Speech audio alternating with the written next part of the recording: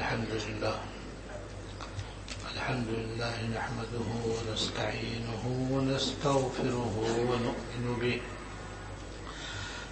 ونؤمن به ونتوكل عليه ونعوذ بالله من شرور أنفسنا ومن سيئات أعمالنا من يهده الله فلا مضل له ومن يضلله فلا هادي له وأشهد أن لا إله إلا الله وحده لا شريك له وأشهد أن سيدنا ونبينا ومولانا محمدا عبده ورسوله صلى الله تعالى عليه وعلى آله وأصحابه وبارك وسلم تسليما كثيرا أما بعد میرے قابل احترام بزرگوں، حیات المسلمین حضرت تھانوی رحمۃ اللہ علیہ کی بہت ہی اہم اور خاص الخاص کتاب ہے، بلکہ 3 کتابیں حضرت کی بہت ہی اہم ہیں، جس میں سب سے پہلے حیات المسلمین ہے، جس کی تشریح آپ کے سامنے ہوتی رہتی ہے،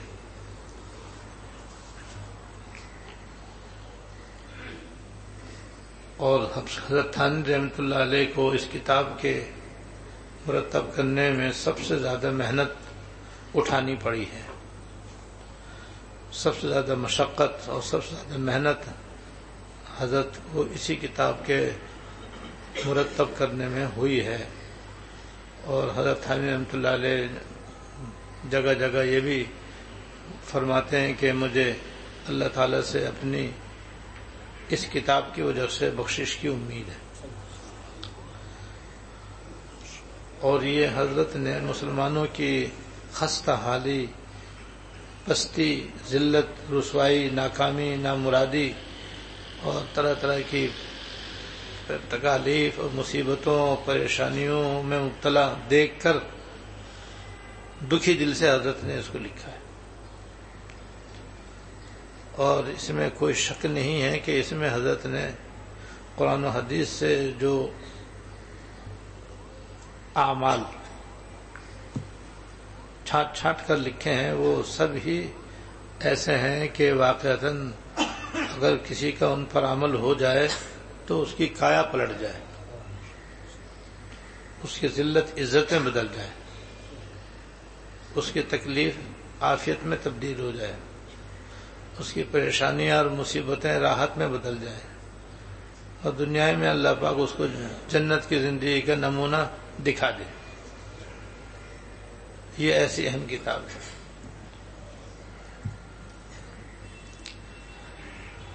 دوسری کتاب حضرت کی ہے تعلیم الدین۔ تعلیم الدین کے نام سے حضرت کی ایک کتاب ہے، اس میں حضرت تھانوی رحمۃ اللہ علیہ نے اسلام کے جو 5 شعبے ہیں، عقائد، عبادات، معاملات، معاشرت اور اخلاق، ان کا خلاصہ اور نچوڑ اس میں بیان فرمایا، بہت ہی آسان انداز میں، بہت ہی اختصار کے ساتھ اہم اور بنیادی باتیں حضرت نے اس میں بیان فرمائی ہیں۔ وہی بڑی اہم کتاب ہے، اور جو شخص چاہتا ہے کہ میری ظاہر و باطن کی اصلاح ہو وہ اس کا مطالعہ بھی کرے، اس کے مطابق عمل بھی کرے۔ تیسری کتاب ہے جزاء الاعمال۔ جزاء الاعمال یہ بھی حضرت کی مشہور و معروف کتاب ہے اور بڑی اہم کتاب ہے۔ اس میں حضرت تھانوی رحمۃ اللہ علیہ نے یہ بتلایا ہے کہ انسان جو عمل کرتا ہے تو دنیا میں اس کا کیا اثر ہوتا ہے اور آخرت میں اس کا کیا اثر ہوتا ہے، اس کو بیان فرمایا۔ ہمیشہ اس کو یاد رکھنا چاہیے کہ اچھے عمل کا ہمیشہ اچھا اثر ہوتا ہے، اچھے عمل کا ہمیشہ اچھا اثر ہوتا ہے اور برے عمل کا ہمیشہ برا اثر ہوتا ہے۔ تو جزاء الاعمال میں حضرت نے اس حقیقت کو واضح فرمایا ہے کہ جتنے گناہ ہیں ان کا وبال دنیا میں بھی ظاہر ہوتا ہے۔ اب چاہے انفرادی طور پر کوئی گناہ کرے، چاہے اجتماعی طور پر گناہ کرے، لیکن اس گناہ کا اثر ضرور ہوگا۔ اللہ ہے کہ توبہ کر لیں، اللہ تعالیٰ اپنی رحمت سے معاف کر دیں تو پھر اس کا اثر بھی اللہ تعالیٰ اپنی رحمت سے دور کر دیتے ہیں، لیکن کرتا رہے گا تو اس کا وبال ضرور آئے گا اور آخرت میں بھی اس کا بڑا عذاب ہے اور بڑا وبال ہے۔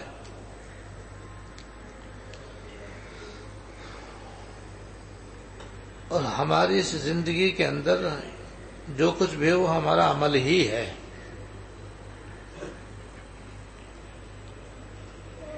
ہمارے ایمان کا تقاضا یہ ہے کہ ہم جب تک دنیا میں زندہ رہیں اچھے اعمال کرتے رہیں، گناہوں سے اور اللہ تعالیٰ کی نافرمانیوں بدعمالیوں سے بچتے رہیں، کہیں غلطی ہو جائے صدق سے توبہ کر لیں۔ لیکن یہ ہماری زندگی کا بنیادی مقصد ہے کہ ہم اپنے ایمان کے تقاضوں کے مطابق نیک اعمال مرتے دم تک کرتے رہیں۔ اور نیک اعمال بار بار میں عرض کر چکا ہوں کہ صرف نماز روزے کا نام نہیں ہے، معاملات کو شریعت کے مطابق کرنا بھی نیک عمل ہے، اپنے معاشرت کو شریعت کے مطابق درست کرنا یہ بھی نیک عمل ہے، اچھے اخلاق سے اپنے آپ کو آراستہ کرنا یہ بھی نیک عمل ہے، بد اخلاقیوں سے اپنے آپ کو بچانا یہ بھی نیک عمل ہے۔ لیکن بندے کو چاہیے کہ اگر واقعی وہ چاہتا ہے کہ میری اصلاح ہو اور اس کے نتیجے میں مجھے اللہ تعالیٰ کی رضا اور سچا تعلق عطا ہو اور میرے دل میں اللہ تعالیٰ کی محبت اس کے ما سوا پر غالب ہو اور دنیا اور آخرت میں مجھ کو عافیت نصیب ہو اور حیات طیبہ دنیا میں نصیب ہو، آخرت میں اللہ تعالیٰ کی رضا، خوشنودی اور مغفرت حاصل ہو، اس نیک کاموں میں لگا رہے۔ تو یہ 3 کتابیں ہیں حضرت کی، میں نے اس لیے بیان کی ہیں کہ چونکہ ہم سب یہاں اسی لیے جمع ہوتے ہیں کہ ہمارا ظاہر بھی درست ہو جائے، ہمارا باطن بھی درست ہو جائے اور اللہ تعالیٰ اپنے فضل سے ہم سب کو اس میں کامیابی بھی عطا فرما دیں اور اپنے فضل سے توفیق بھی عطا فرما دیں۔ تو ان 3 کتابوں کو اپنے مطالعے میں رکھنا چاہیے، چاہے پہلے جزاء الاعمال کا مطالعہ کر لیں، پھر تعلیم الدین کا کر لیں، پھر حیات المسلمین کا کر لیں، اور حیات المسلمین کا تو آپ سنتے بھی رہتے ہیں درس وغیرہ، تو وہ بھی انشاءاللہ نافع اور مفید ہے۔ لیکن اپنے اندر تھوڑا بہت مطالعہ کرنے کی عادت ڈالیں، سننے سے بھی فائدہ ہوتا ہے، مطالعے سے بھی فائدہ ہوتا ہے۔ علم جو ہے 3 طریقے سے آتا ہے آدمی کو، علم جو ہے وہ 3 طریقے سے آتا ہے، ایسی عمل بھی 3 طریقوں سے آتا ہے۔ سب سے پہلے مطالعہ کرنے سے، مطالعہ کرنا بہت بڑی نعمت ہے اور یہ علم حاصل کرنے کا بہت بڑا ذریعہ ہے کہ آدمی روزانہ تھوڑا سا وقت مطالعے کے لیے نکالے اور یکسوئی کے ساتھ مطالعہ کرے۔ یکسوئی کا مطلب یہ ہے کہ ادھر ادھر کے خیالات جو انسان کے ذہن میں ہر وقت آتے ہی رہتے ہیں ان کو ہٹا کر توجہ سے مطالعہ کریں۔ یہ تو ایک ظاہری سبب ہو گیا، اور دل میں یہ نیت ہو، دل میں نیت ہو کہ میں یہ علم یہ مطالعہ اس لیے کر رہا ہوں تو انشاءاللہ تعالی اس پہ عمل کروں گا۔ بس نیت عمل کرنے کی ہو واسطے اللہ کے، عمل کرنے کی نیت ہو واسطے اللہ کے، اور یکسوئی سے مطالعہ کریں۔ تو یہ پہلے علم آئے گا، پھر یہ علم جو ہے خود بخود عمل کا ذریعہ بن جائے گا انشاءاللہ۔ ہمارے حضرت رحمۃ اللہ علیہ فرماتے تھے کہ یہ جو علم اور عمل ہے نا، یہ دونوں توامین ہیں۔ یہ توامین کہتے ہیں جڑواں بچوں کو۔ ایک پیٹ سے جو 2 بچے پیدا ہوتے ہیں ان کو جڑواں کہتے ہیں اردو کے اندر، عربی میں توامین کہتے ہیں۔ تو عام طور پر اپنے 2 جڑواں بچوں کو دیکھو گے ہمیشہ ساتھ ساتھ رہتے ہیں، ان کی شکلیں بھی ملتی جلتی سی ہوتی ہیں، ان کے مزاج بھی ملتے جلتا سا ہوتا ہے۔ اور میں نے تو کئی جوڑیاں ایسی دیکھی ہیں، بس دور سے دیکھو تو پتہ ہی چلتا ہے کہ کون سا ہے کون سا نہیں ہے یہ۔ اور بعض دفعہ تو فرق کرنا ہی مشکل ہوتا ہے کہ بڑا کون سا ہے چھوٹا کون سا ہے، پہلے کون پیدا ہوا بعد میں کون پیدا ہوا۔ تو دونوں عموماً میں نے ساتھ ساتھ دیکھے، پیدا بھی ساتھ ہی ہوتے ہیں، تو زندہ بھی رہتے ہیں تو عموماً ساتھ رہتے ہیں، ایک جیسے ہوتے ہیں۔ تو حضرت فرماتے تھے یہ علم اور عمل بھی توامین کی طرح ہے، 2 جڑواں بچوں کی طرح ہے۔ لہذا اگر تم علم حاصل کرو گے تو یہ علم جو ہے وہ عمل کو آواز دے گا کہ تم بھی آ جاؤ بھائی، میں تو یہاں ہوں۔ جڑواں ہے نا دونوں، تو وہ جب علم آئے گا تو وہ اپنے جڑواں بھائی کو، وہ ہے عمل، اس کو آواز دے گا۔ اب اگر آواز دے وہ آ گیا تو یہ بھی ٹھہر جائے گا وہاں پر، ادھر علم آ رہا ہے ادھر عمل آ رہا ہے، دونوں جمع ہے وہاں پر، یعنی علم بھی حاصل ہو رہا ہے عمل بھی ہو رہا ہے وہاں پر۔ لیکن اگر عمل وہاں نہ آیا، یعنی علم حاصل کرنے والے نے عمل کرنے کی کوشش نہیں کی اور اس کے طریقے کو اختیار نہیں کیا، تو ہمارے فرماتے تھے یہ علم بھی چلا جائے گا، پھر علم بھی وہاں نہیں ٹھہرے گا، کیونکہ دونوں جڑواں ہیں وہ ساتھ ساتھ رہتے ہیں۔ جہاں علم ہوگا وہاں عمل بھی ہوگا تو دونوں ایک ساتھ رہیں گے، اور اگر علم ہوگا عمل نہیں ہوگا تو علم بھی وہاں سے چلا جائے گا، پھر کیا رہ جائے گا؟ بس حروف و نقوش رہ جائیں گے، کتاب کے حروف بس رہ جائیں گے، بس وہی آنکھوں کے سامنے، وہی دماغ کے اندر ہیں، بس وہی زبان پر ہے، لیکن عمل میں نہیں۔ لہذا یہ جو 2 باتیں میں نے بتائی ہیں کہ ایک تو ایک سوئے سے آدمی مطالعہ کرے، اور دوسرے عمل کی نیت سے اللہ تعالیٰ کی رضا کے خاطر مطالعہ کرے۔ یہ 2 چیزیں ایسی ہیں کہ جب جمع ہو جاتی ہیں علم کے اندر تو پھر اللہ تعالیٰ اپنے فضل سے اس کو عمل کی بھی توفیق دے دیتے ہیں۔ حضرت تھانوی رحمۃ اللہ علیہ بہت زیادہ اس پر زور دیتے ہیں کہ بھائی سب سے پہلے تم علم حاصل کرو، علم حاصل کرو گے اور تمہارے اندر علم آئے گا تو کسی نہ کسی دن یہ علم انشاءاللہ عمل کا ذریعہ بن جائے گا۔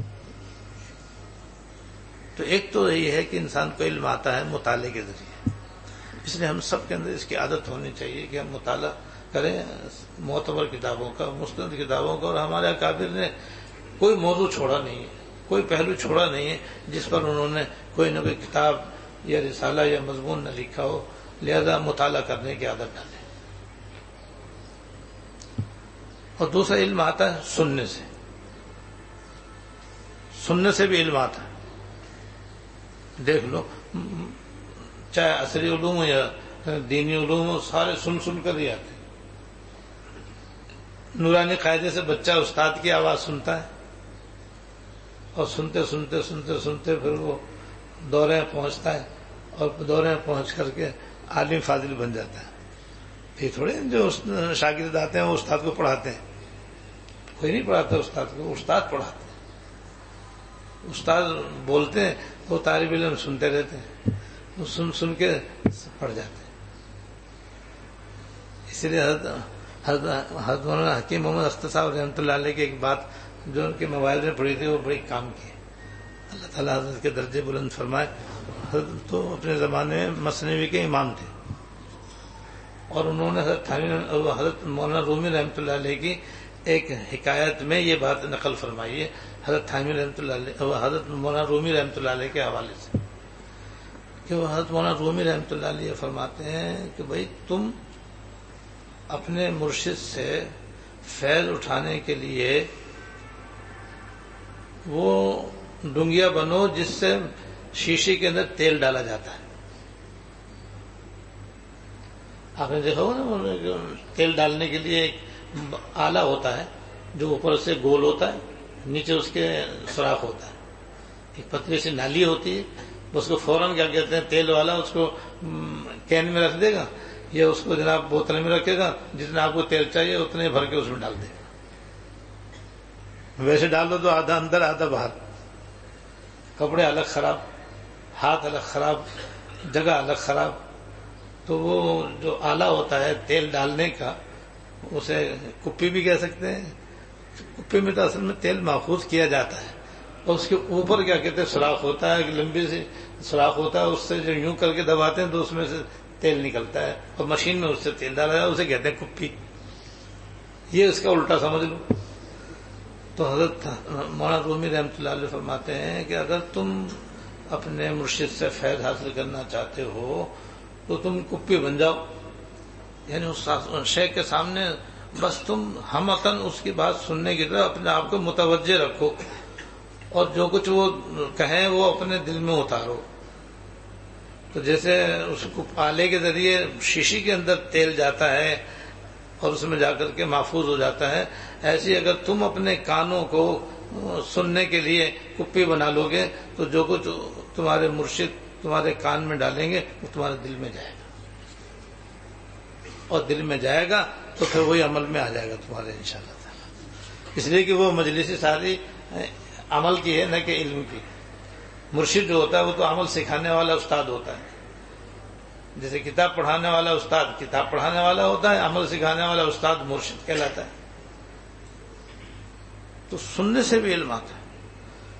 تو فرمایا بھائی جتنا تم سنو گے اتنا ہی انشاءاللہ تعالیٰ تمہیں عمل کی توفیق ہوگی، اور جتنا تم نہیں سنو گے اتنا ہی سمجھ لو عمل سے محروم رہو گے.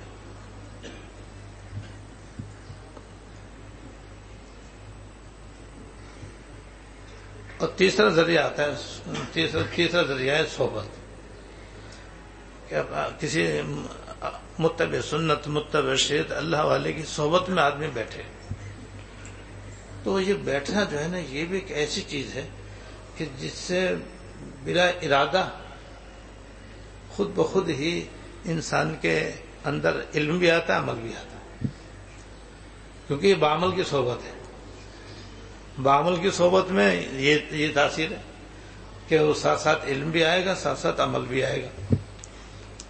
لہذا کسی نہ کسی متبع سنت متبع شریعت اللہ والے کی صحبت میں بھی آدمی حسن نیت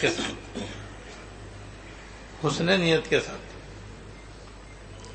اور عمل کرنے کا پختہ ارادہ لے کر اخلاص سے بیٹھے. بھائی تین چیزیں ہو گئی. اخلاص سے بیٹھے گا تو انشاءاللہ تعالی خود بخود ہی اس کے دل کے اندر اچھی اچھی باتیں بھی آنی شروع ہوں گی. کچھ تو سننے سے آئیں گی، کچھ دیکھنے سے آئیں گی، اور کچھ بن دیکھے آئیں گی، بن سنے بھی آئیں گی. کیونکہ اللہ پاک نے صحبت میں ایسی تاثیر رکھی ہے کہ آپ اس کا مشاہدہ کر لو. ہر گھر میں جو چھوٹے چھوٹے بچے ہوتے ہیں پیدا ہوتے ہی وہ اپنے ماں باپ کی صحبت میں رہتے ہیں. وہ سنتے بھی ہیں، وہ دیکھتے بھی ہیں، نہ بول سکتے ہیں نہ پڑھ سکتے ہیں، لیکن جو ماں باپ کی بولی وہ بچوں کی بولی، جو ماں باپ کا مزاج وہ بچوں کا مزاج. یہ ماں باپ کی صحبت میں رہنے کی وجہ سے ان کے اندر یہ اثر ہوا ہے. بس بڑے ہو کر کے بھی وہی طریقہ ہے.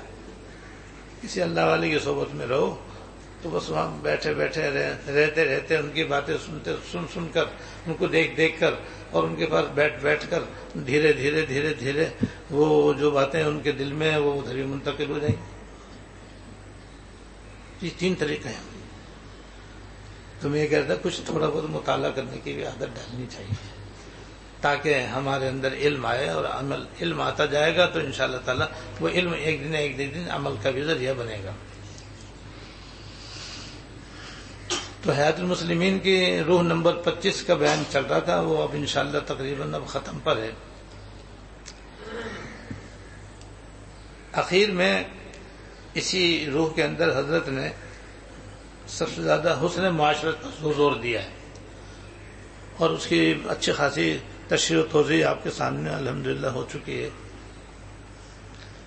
اس میں جو آخری عمل بیان کیا گیا تھا جس سے آدمی کی معاشرت صحیح ہوتی ہے اور معاشرت کے اندر حسن پیدا ہوتا ہے، خوبصورتی پیدا ہوتی ہے، اور صحیح معنی میں اس کو معاشرت کہنا چاہیے، وہ معاشرت حاصل ہوتی ہے، وہ یہ ہے کہ انسان اپنے اندر معاف کرنے کی عادت ڈالے.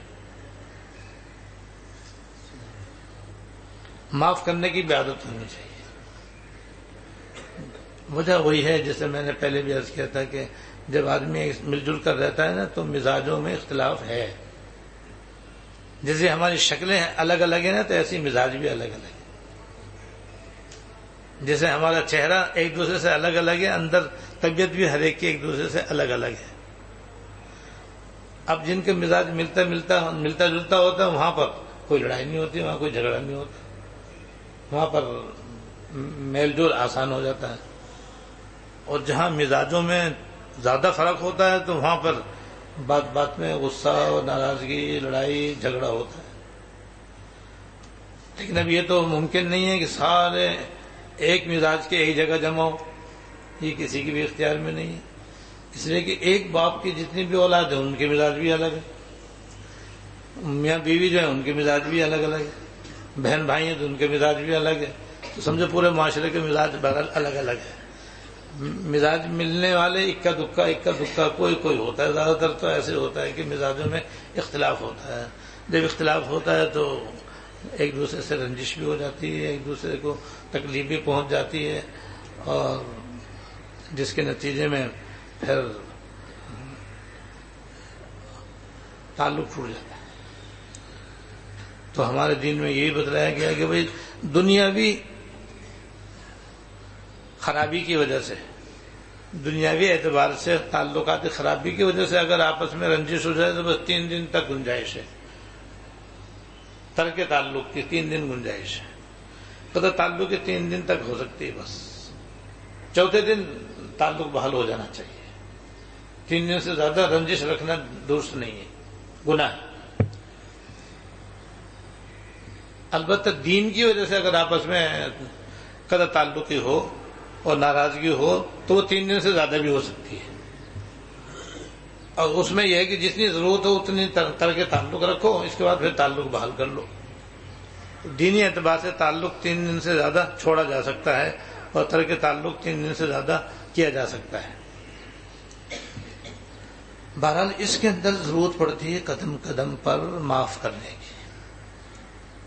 جس نے ستایا اس کو تو چاہیے ہی معافی مانگنا، لیکن جس کو ستایا گیا ہے اس کو بھی چاہیے کہ وہ معاف کرنے کی عادت رکھے. اس کے بغیر معاشرت ہماری اچھی نہیں ہو سکتی. اس لیے ہمارے معاشرے میں آج کل جہاں بہت ساری خرابیاں ہیں، ایک خرابی یہ بھی ہے کہ جہاں کسی کو کسی سے رنجش ہو جاتی ہے بس پھر مستقل طور پر ترک تعلق ہو جاتا ہے. پھر اگر رشتہ بہت قریب کا ہوتا ہے تو پھر گھر والے بڑے مل کر کے ان کو آپس میں ملانے کی کوشش کرتے ہیں اور ان کے درمیان معافی تلافی کروا دیتے ہیں، پھر اس طریقے سے تعلق بحال کرنے کی کوشش کرتے ہیں. لیکن ہونی یہ چاہیے کہ ہم میں سے ہر ایک کے اندر یہ عادت اللہ کرے پیدا ہو جائے کہ خود ہی اللہ کی رضا کے لیے معاف کرنے کی عادت ڈال لیں. اور کسی سے تکلیف پہنچ جائے بس اللہ کے لیے معاف کر دیں. اسی کے لیے میں نے 2-3 قصے آپ کو سنائے تھے، اب ضرورت نہیں لوٹانے کی، کہ اللہ کے نیک بندے ایسے ہوتے ہیں کہ وہ تو خود ہی معاف کرنے والے ہوتے ہیں. اگر کوئی ان کو تکلیف بھی پہنچاتے تو اللہ کی رضا کے لیے معاف کر دیتے ہیں.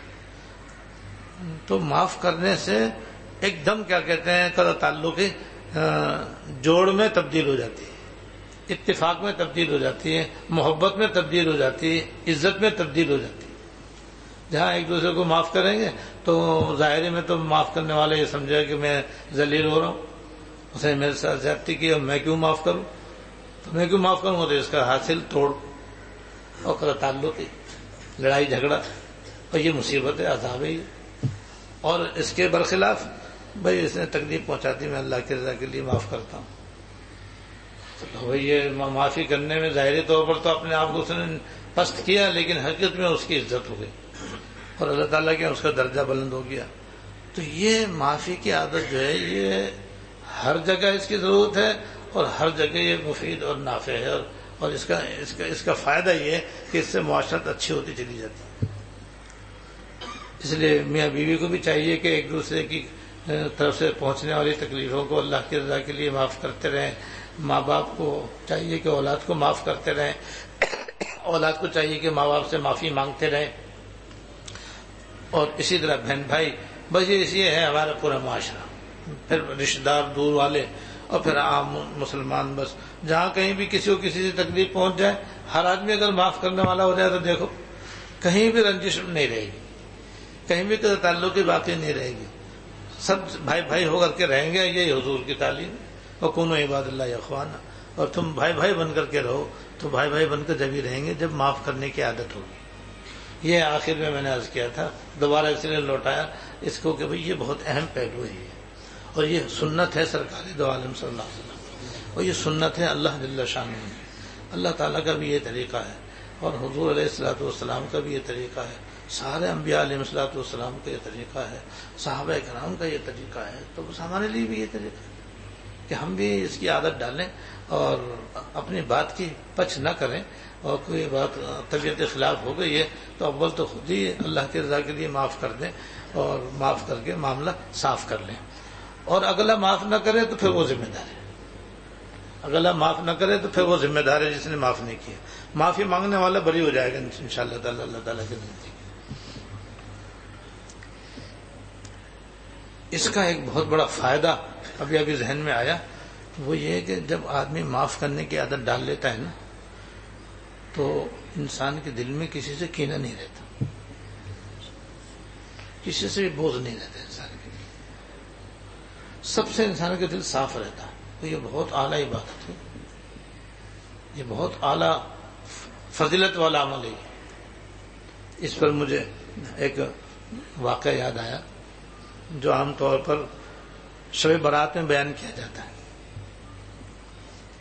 کہ حضرت عبداللہ بن عمرو بن عاص رضی اللہ تعالیٰ, یہ ان صحابہ کرام میں سے جن پر عبادت کا غلبہ تھا, بہت زیادہ عبادت گزار تھے. ان سے یہ روایت مروی ہے. وہ فرماتے ہیں کہ ایک مرتبہ حضور صلی اللہ علیہ وسلم تشریف فرما تھے اور آپ کے چاروں طرف آپ کے صحابہ تشریف فرما تھے. تو حضور نے اعلان فرمایا کہ دیکھو بھائی, ابھی ایک شخص اس گلی میں سے آئے گا, جس کسی کو جنتی آدمی دیکھنا ہو وہ اسے دیکھ لو. تو کہتے ہیں ہم سب لوگ متوجہ ہوئے کہ دیکھیں اب اس گلی میں سے کون آتا ہے جس کے بارے میں حضور نے جنتی ہونے کی بشارت دی ہے. تو تھوڑی دیر میں ہم نے دیکھا کہ ایک انصاری صحابی تشریف لائے, اور بالکل سیدھے سادے, اور وہ آئے اور اس حال میں آئے کہ تازہ وضو کر کے آئے تھے, اور ان کے داڑھی سے پانی قطرے ٹپک رہے تھے, اور وہ مسجد میں داخل ہوئے اور انہوں نے اپنے جوتے الٹے ہاتھ میں لیے, اور پھر آ کر حضور کی مجلس میں شامل ہو گئے. اور جب تک مجلس رہی وہ بیٹھے رہے. اس کے بعد جب مجلس برخاست ہو گئی تو وہ بھی چلے گئے, اور بات آئی گئی ہو گئی. حضور نے اعلان فرمایا تھا, ہم نے دیکھ لیا کہ بھئی یہ حضور کی بشارت کا مصداق ہیں, اور ان کو حضور نے جنتی ہونے کی خوشخبری دی ہے. دوسرے دن مجلس ہوئی, دوسرے دن بھی آپ نے اعلان فرمایا کہ بھئی جس شخص کو جنتی آدمی دیکھنا ہو, ابھی جو صاحب آئیں گے وہ جنتی ہیں, ان کو دیکھ لینا. اب ہم پھر متوجہ ہوئے کہ دیکھیں بھئی آج کون آتا ہے, اور آج کون خوش نصیب آتے ہیں جن کے بارے میں حضور نے جنتی ہونے کی بشارت دی ہے اور اعلان کیا ہے. تو خدا کی شان, جو کل آئے تو وہی آج بھی آئے, اور جس طرح کل آئے تھے ایسے ہی آج بھی آئے, اور وہی اسی طرح بیٹھے حضور خدمت میں, اور آپ سے سلام دعا کی اور پھر چلے گئے. تیسرے دن بھی آپ نے اعلان فرمایا. اب اندازہ کرو کتنی اہم بات ہے. 3 دن تک آپ جنتی ہونے کا ایک شخص کے بارے میں اعلان فرما رہے ہیں. تو پھر ہم کیا متوجہ ہوئے کہ دیکھیں کہ آج کون صاحب آتے ہیں. خدا کی شان, جو پہلے دن آئے تھے وہ تیسرے دن بھی آئے, اور اسی طرح آئے جیسے پہلے دن آئے تھے, اور آ کر کے حضور خدمت میں بیٹھ گئے. پھر آخر میں حضور سے سلام دعا کی, ملے اور چلے گئے. تو حضرت عبداللہ ابن عمرو بن العاص رضی اللہ تعالیٰ عنہ فرماتے ہیں کہ میں نے جب ان کے بارے میں حضور کی زبان مبارک سے 3 دن تک الگ الگ مجلسوں میں جنتی ہونے کی خوشخبری سنی تو مجھے شوق پیدا ہوا کہ میں کسی بہانے سے ان کے پاس جاؤں، ان کے گھر رہوں اور ان کو دیکھوں کہ یہ 24 گھنٹے کیا عمل کرتے ہیں، دن میں یہ کیا عمل کرتے ہیں، گھر میں یہ کیا عمل کرتے ہیں، تاکہ پھر میں بھی وہ عمل اختیار کروں. تو کیا بعید ہے کہ اللہ تعالیٰ مجھے بھی یہ فضیلت عطا فرما دے. تو کہتے ہیں یہ میرے ذہن میں آیا، اور میں جیسے وہ مجلس ختم ہو کر کے چلے میں ان کے ساتھ ساتھ چلا، اور میں نے کہا کہ جی میری کچھ والدین سے کھٹ پٹ ہو گئی ہے، 3 دن میں آپ کے گھر میں رہنا چاہتا ہوں. ہاں آ جاؤ ہمارے گھر رہو بے شک. اور انہوں نے لے جا کر کے مجھے اپنی بیٹھک میں ٹھہرا دیا، اور بیٹھک میں میں ان کے ساتھ رہا. تو دن میں تو میں نے ان کا یہ عمل دیکھا کہ بس وہ اذان ہوتے ہی وہ کھیتی باڑی کرتے تھے. انصاری اکثر صاحب کرم کھیتی باڑی اور باغبانی کیا کرتے تھے. تو دن میں تو وہ اپنے کھیت میں کام کرتے تھے، میں بھی وہاں ان کے ساتھ ہوتا تھا. بس اذان ہوئی تو سیدھے مسجد میں، اذان کے بعد پھر اپنے کام میں. اور دن بھر تو میں نے یہ دیکھا کہ وہ بالکل خاموش رہتے تھے، اور جب بات کہتے تھے تو اچھی بات کرتے تھے. جب زبان سے کوئی بات کہتے تھے تو بھلائی کی بات کہتے تھے، اچھی بات کہتے تھے، کام کی بات کرتے تھے، کوئی گناہ کی بات نہیں کہتے تھے، کوئی فضول بات نہیں کرتے تھے. یہ ہے خاص بات ہے ہمیں اپنے پلے باندھنے کی کہ زبان جو ہے نا اس کے اوپر لگام لگانے کی ضرورت ہے، تالا لگانے کی ضرورت ہے. یہ جو ہماری زبان بے تحاشا بے باکانہ انداز سے چلتی ہے، اور اس میں پتہ نہیں فضول گوئی تو ہوتی ہی ہوتی ہے، نہ جانے کتنے گناہ بھی اس کے ساتھ ساتھ ہوتے ہیں. اس سے بھی ہم خود گنہگار اور ہماری معاشرت برباد. تو کہتے بس میں نے ان کو دیکھا کہ وہ اپنا کام سے کام، جب بولیں گے تو اچھی بات بولیں گے، نہیں بولیں گے تو خاموش. اور یہ تعلیم ہے سرکار دو عالم صلی اللہ علیہ وسلم. کوئی خیر ولا فیصمت او کما قال، یہ حدیث کا کے قریب الفاظ ہے کہ تم اچھی بات کہو ورنہ خاموش رہو. حضرت امام ابو حنیفہ رحمۃ اللہ علیہ نے اپنی انگوٹھی پر بھی یہ لکھوایا ہوا تھا کہ اچھی بات بولو ورنہ خاموش رہو. تو اس لیے لکھوایا تاکہ یاد رہے اور اس پہ عمل ہو سکے. تو دن میں تو میں نے ان کا یہ عمل دیکھا کہ بس وہ اپنے کام سے کام، اور بولتے نہیں تھے. جب بولتے تھے تو اچھی بات بولتے تھے ورنہ خاموش رہتے تھے. باقی بہت زیادہ میں نے ان کو ذکر کرتے ہوئے یا وہ بہت زیادہ نفلی بات کرتے ہوئے دن میں نہیں دیکھا. اپنے کام کاج سے مطلب. اچھا عشاء کے بعد کھانا وغیرہ کھانے کے بعد، عشاء کے بعد بھی میں نے ان کا عجیب عمل دیکھا. وہ میرے ساتھ ہی سوتے تھے کہ بس وہ آتی بستر پہ اور دن بھر کے تھکے ہارے ہوتے بس ایک دم سو جاتے. تہجد میں بھی نہیں اٹھتے تھے. حالانکہ عام صحابہ کرام کا عام معمول تہجد پڑھنے کا تھا، وہ تہجد بھی نہیں پڑھتے تھے. بس وہ رات کو کبھی آنکھ کھل گئی تو بس لیٹے لیٹے ہی اللہ کا ذکر کیا اور پھر کروٹ لی پھر سو گئے. اور صبح اذان ہوتے ہی کھڑے ہو جاتے تھے. فجر کی اذان ہوئی اور وہ کھڑے ہوئے اور جناب انہوں نے وضو کیا اور پھر جناب مسجد میں جا کر کے جماعت سے نماز پڑھی. رات میں نے یہ عمل دیکھا. 1 دن 2 دن 3 دن. جب 3 دن گزر گئے، مہمانی کا جو 3 دن کا وقت ہے وہ پورا ہو گیا، تو میں نے ان سے صورت عرض کی کہ حضرت میری والدین سے کوئی کھٹ پٹ نہیں ہوئی تھی، وہ تو میں نے ایک بہانہ بنایا تھا آپ کے یہاں 3 دن رہنے کے لیے. لیکن میں اب یہ عرض کرنا چاہتا ہوں کہ میں نے یہ آپ کے یہاں 3 دن رہنے کا کیوں ارادہ کیا تھا. وجہ یہ کہ میں آپ کے متعلق 3 دن سے 3 مجلسوں میں الگ الگ حضور کے زبان مبارک سے آپ کے جنتی ہونے کی خوشخبری سن رہا تھا. مجھے شوق پیدا ہوا کہ آپ پتہ نہیں ایسا کون سا نیک عمل کرتے ہیں جس کی وجہ سے اللہ پاک نے اپنے محبوب کے ذریعے 1 دفعہ نہیں 2 دفعہ نہیں 3 دن تک 3 دفعہ آپ کو جنتی ہونے کی بشارت دلوائی ہے. تو حضرت اس لیے میں آپ کے گھر آیا تھا. لیکن حضرت میں تو دن کا بھی عمل دیکھ لیا آپ کا، رات کا بھی دیکھ لیا، مجھے تو کوئی خاص عمل آپ کے اعمال میں نظر نہیں آیا. اس لیے اب آپ مجھے بتائیے آپ ایسے کون سے نیک عمل کرتے ہیں تاکہ میں بھی اسے اختیار کروں. تو انہوں نے کہا کہ بھیا میں تو اتنا ہی کرتا ہوں جتنا تم نے دیکھا. میں سلام کیا اور میں چل دیا. تھوڑی دور گیا تھا تو انہوں نے آواز دی، یا عبداللہ، اے عبداللہ ابن عمرو العاص، ذرا آؤ، میں ایک بات ابھی یاد آئی ہے، میں تمہیں بتا دیتا ہوں.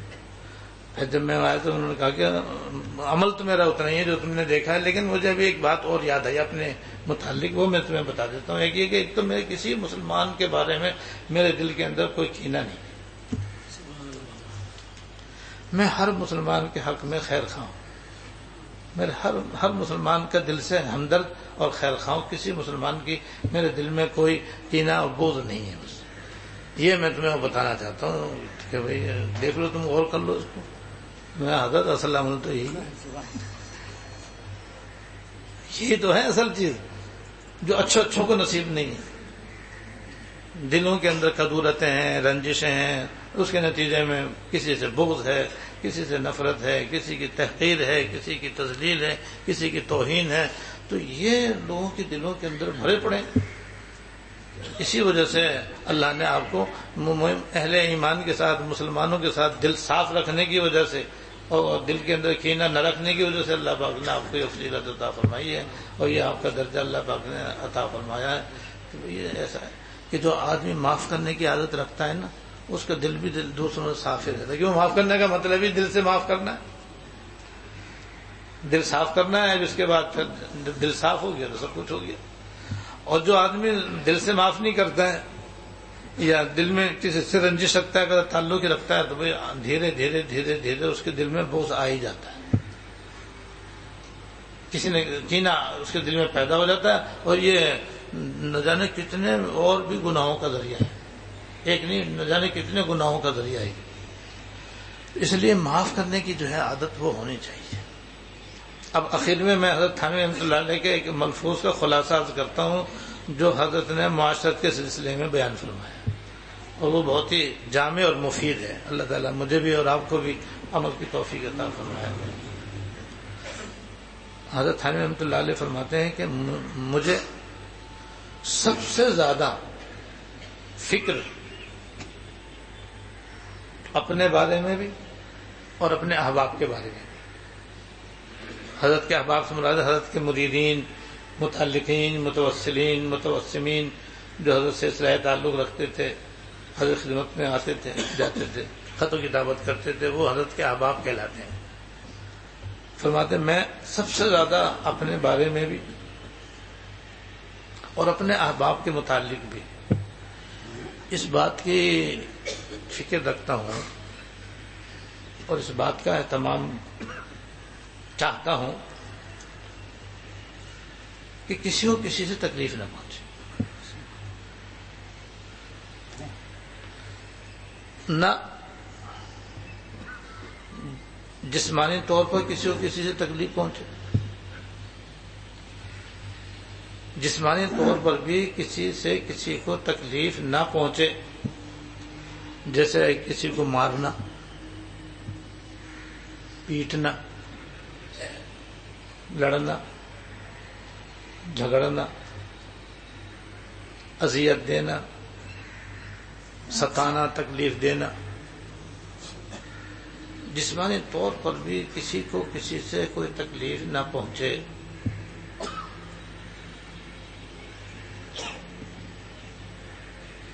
اسی طرح زبانی طور پر بھی کسی کو کسی سے تکلیف نہ پہنچے، یعنی کوئی کسی کی غیبت نہ کرے، کوئی کسی کو طعنہ نہ دے، کوئی کسی کے اوپر آواز نہ کسے، کوئی کسی کے اوپر الزام نہ لگائے، کوئی کسی پر کوئی عیب نہ لگائے، عیب جوئی کرنا، تہمت لگانا، الزام لگانا، غیبت کرنا، برائی کرنا، عیب جوئی کرنا، کسی کی چغلی کھانا۔ بعد میں چاہتا ہوں کہ نہ میں ایسا کروں نہ میرا کوئی احباب میں سے کوئی ایسا کرے۔ اب یہ میں آگے والا ملفوظ سناؤں گا، بیچ میں کہہ دوں گا ہمارے اندر غیبت کرنے کی کتنی بدترین عادت ہے، اللہ ماشاء اللہ۔ یہ زبان ہماری ایسی بے تکی اور بے دھڑک چلتی ہے کہ نہ جانے کتنوں کی تو غیبت اس کے اندر ہوتی ہے، کتنوں کی بے آبروئی اس کے اندر ہوتی ہے، کتنوں کی اس کے اندر تہمت لگتی ہے، کسی نہ جانے کیا کیا ہوتا ہے۔ یہ بے تکا زبان استعمال کرنے کا انجام ہے۔ سوچ سمجھ کر بولنے کی عادت نہیں ہے، بس بے دھڑک بولنے کی عادت ہے۔ ہم سمجھتے ہیں کہ بس ہماری زبان ہے، ہم کچھ بھی زبان سے نکالتے ہیں، ایسا نہیں ہے۔ ما یلفظ من قول الا لدیہ رقیب عتید، ما یلفظ من قول، کوئی بات زبان سے نہیں نکالتا ہے مگر ایک طاقتور فرشتہ اس کے اوپر مقرر ہے جو اس کو ریکارڈ کر رہا ہے، نوٹ کر رہا ہے اس کو۔ اور چنانچہ ایک حدیث میں تھوڑی سی اس کی تشریح ہے کہ پورے ہفتے انسان جو کچھ بولتا ہے، اور ہر انسان ایک ہفتے تک جو کچھ بولتا ہے، تو جمعرات کو فرشتے اس کا کھاتہ لے کے بیٹھ جاتے ہیں۔ پورے ہفتے جو کچھ اس نے بولا سب لکھا ہوا ہے، جیسے ٹیپ ریکارڈ میں ٹیپ ہو جاتا ہے ایسے ان کے یہاں بھی ہو جاتا ہے۔ اس کے بعد پھر وہ اس میں سے 3 حصے کرتے ہیں۔ اچھی باتیں، اچھے اعمال ایک طرف کر لیتے ہیں، گناہ کی باتیں، گناہ کے اعمال الگ کر لیتے ہیں، نیکیاں اس کی باقی رکھتے ہیں، گناہ الگ رکھتے ہیں، اور جتنی باتیں مباح ہیں اور جائز ہیں، نہ گناہ نہ نیکی، وہ کالعدم کر دیتے ہیں، کیونکہ اس میں نہ عذاب نہ ثواب۔ پھر اگر کسی نے توبہ کر لی تو گناہ بھی معاف ہو گئے اور نیکیاں رہ گئی، ورنہ گناہ اور نیکی دونوں کھاتے میں برقرار رہتی ہیں، اور جو مباح باتیں تھیں، مباح کام تھے، مباح اعمال تھے، وہ سب ختم ہو جاتے ہیں۔ یہ ہے دوسرے حدیث میں تشریح۔ تو جو کچھ بھی ہم بولتے ہیں محفوظ رہتا ہے۔ تو ایک بزرگ کا عمل بھی سن لو۔ ایک بزرگ کا یہ عمل تھا کہ ہر جمعرات کو وہ توبہ کرتے تھے، ہر جمعرات کو توبہ کرتے تھے۔ مجھے حضرت جمعرات کی توبہ کیسی؟ تو جمعراتی توبہ ہو گئی۔ کہتے ہیں بھائی وہ حدیث میں آیا نا، میں اس پہ عمل کرتا ہوں کہ ہر جمعرات کو فرشتے ہفتے بھر کا کھاتا لے کے بیٹھتے ہیں، تو بھائی نیکیاں تو وہ ایک طرف کر لیں گے، وہ تو اتنے قابل اطمینان ہے کہ ایسا ہو نہیں سکتا کہ وہ میں نہیں کروں وہ نیکی ضائع کر دیں گے، ایسا تو ہوگا نہیں، وہ تو محفوظ رکھیں گے۔ اب رہ گئے گناہ تو وہ میں توبہ کر لیتا ہوں تاکہ وہ کالعدم ہو جائے، اور باقی جو مباح باتیں وہ تو خود ہی کر دیں گے وہ ختم۔ تو میرے کھاتے میں نیکیاں رہیں، اس لیے میں توبہ جمعرات کو توبہ کرتا ہوں۔ یہ ہے عقل مندی، دیکھو یہ ہے دانش مندی، اللہ تعالیٰ یہ سمجھ عطا فرمائے۔ تو حضرت نے فرمایا نہ تو زبان سے کسی کو تکلیف دو، تیسری دو فرمایا کسی کے آبرو پر حملہ مت کرو۔ ہر آدمی کے اللہ پاک نے عزت بنائی ہے، آپ کوئی ایسی بات مت کرو، آپ کوئی ایسا عمل مت کرو، آپ کوئی ایسی بات نہ کرو جس کے اس کی آبرو خراب ہو، جس میں عام طور پر کسی کی تحقیر، کسی کو حقیر سمجھنا۔ حقیر سمجھنے کے ساتھ ساتھ پھر آدمی جب حقیر سمجھتا ہے تو پھر حقیرانہ انداز سے حقیرانہ انداز بھی اختیار کرتا ہے، بولنے میں بھی اس کو حقیر سمجھتا ہے، اٹھانے بٹھانے میں بھی اس کو حقیر سمجھتا ہے، بولنے چالنے میں بھی اس کے ساتھ حقارت آمیز رویہ اختیار کرتا ہے۔ یہ اس کی آبرو خراب کرنا ہے، یا اور کسی طریقے سے اس کو برا بھلا کہنا ہے، ملامت کرنی ہے، اس کا مذاق اڑانا ہے، اس کا استہزاء کرنا ہے، یہ ہے آبرو خراب کرنا۔ تم آبرو بھی کسی خراب نہ کرو۔ تو نہ جسمانی طور پر کسی کو تکلیف پہنچاؤ، نہ زبانی طور پر کسی کو تکلیف پہنچاؤ، نہ کسی کی آبرو خراب کرو، اور نہ ہی اپنے دل میں کسی کو برا سمجھو۔ اپنے دل سے بھی کسی کو حقیر، کسی کو ذلیل، کسی کو خواہ مخواہ کسی سے بدگمانی اپنے دل سے مت کرو کسی کے ساتھ۔ پھر آخری بات فرمائی حضرت، اور آخر میں یہ ہے کہ اگر کہیں غلطی ہو جائے تو اپنے آپ کو ہر وقت معافی مانگنے کے لیے تیار رکھے۔ جہاں کہیں بھی کسی کے ساتھ ایسا طرز عمل ہو جائے تو اللہ کی رضا کے لیے بس فوراً اس سے معافی مانگ لو۔ اللہ تعالیٰ سے توبہ کرنی، لیکن بندے کی چونکہ حق تلفی ہو گئی، اس بنا پر اس کو بھی کیا کہتے ہیں، اس سے بھی معافی مانگنے میں عار نہ کرو، اور کوئی اپنے اندر یہ محسوس نہ کرو کہ میں معافی مانگوں تو میری حیثیت ہی کیا رہ جائے گی۔ حیثیت بنے گی معافی مانگنے سے، ورنہ جو حیثیت ہے وہ بھی نہ رہے گی، اللہ بچائے۔ یہ ایک ملفوظ ہے جس کا خلاصہ ہے. ایک دوسرے ملفوظ اس سے مختصر ہے، وہ بھی اسی سے متعلق ہے، وہ بھی عرض کر دوں. وہ فرمایا بھائی کسی کو تکلیف نہ پہنچانا کل سلوک ہے، یعنی ساری طریقت اور ساری اصلاح و تربیت کا حاصل یہ ہے کہ انسان بنے اور انسانوں کی طرح رہنا سیکھے، جس سے ناحق کسی دوسرے کو کہیں بھی تکلیف نہ پہنچے. اب چاہے گھر میں ہو، چاہے دکان پہ ہو، چاہے کارخانے میں ہو، چاہے بازار میں ہو، چاہے تقریب میں ہو، چاہے تفریح میں ہو، جہاں بھی رہے ایسا رہے کہ اس سے کسی کو تکلیف نہ پہنچے. اللہ تعالیٰ مجھے بھی اور آپ کو بھی عمل کی توفیق عطا فرمائے. وآخر دعوانا الحمدللہ.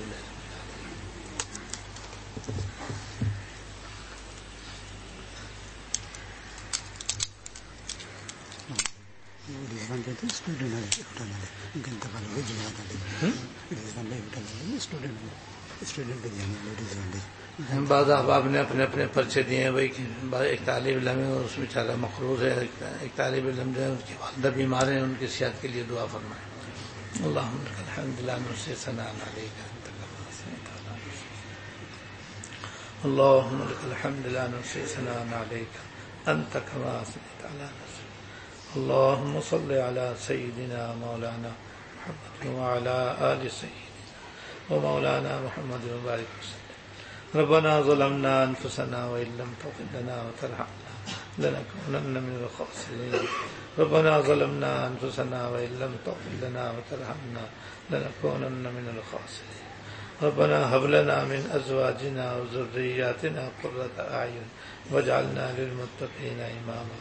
اللهم اغفر لنا وارحمنا وعافنا واعف عنا یا ارحم الراحمین یا رب العالمین یا حی یا قیوم یا ذی الجلال والاکرام.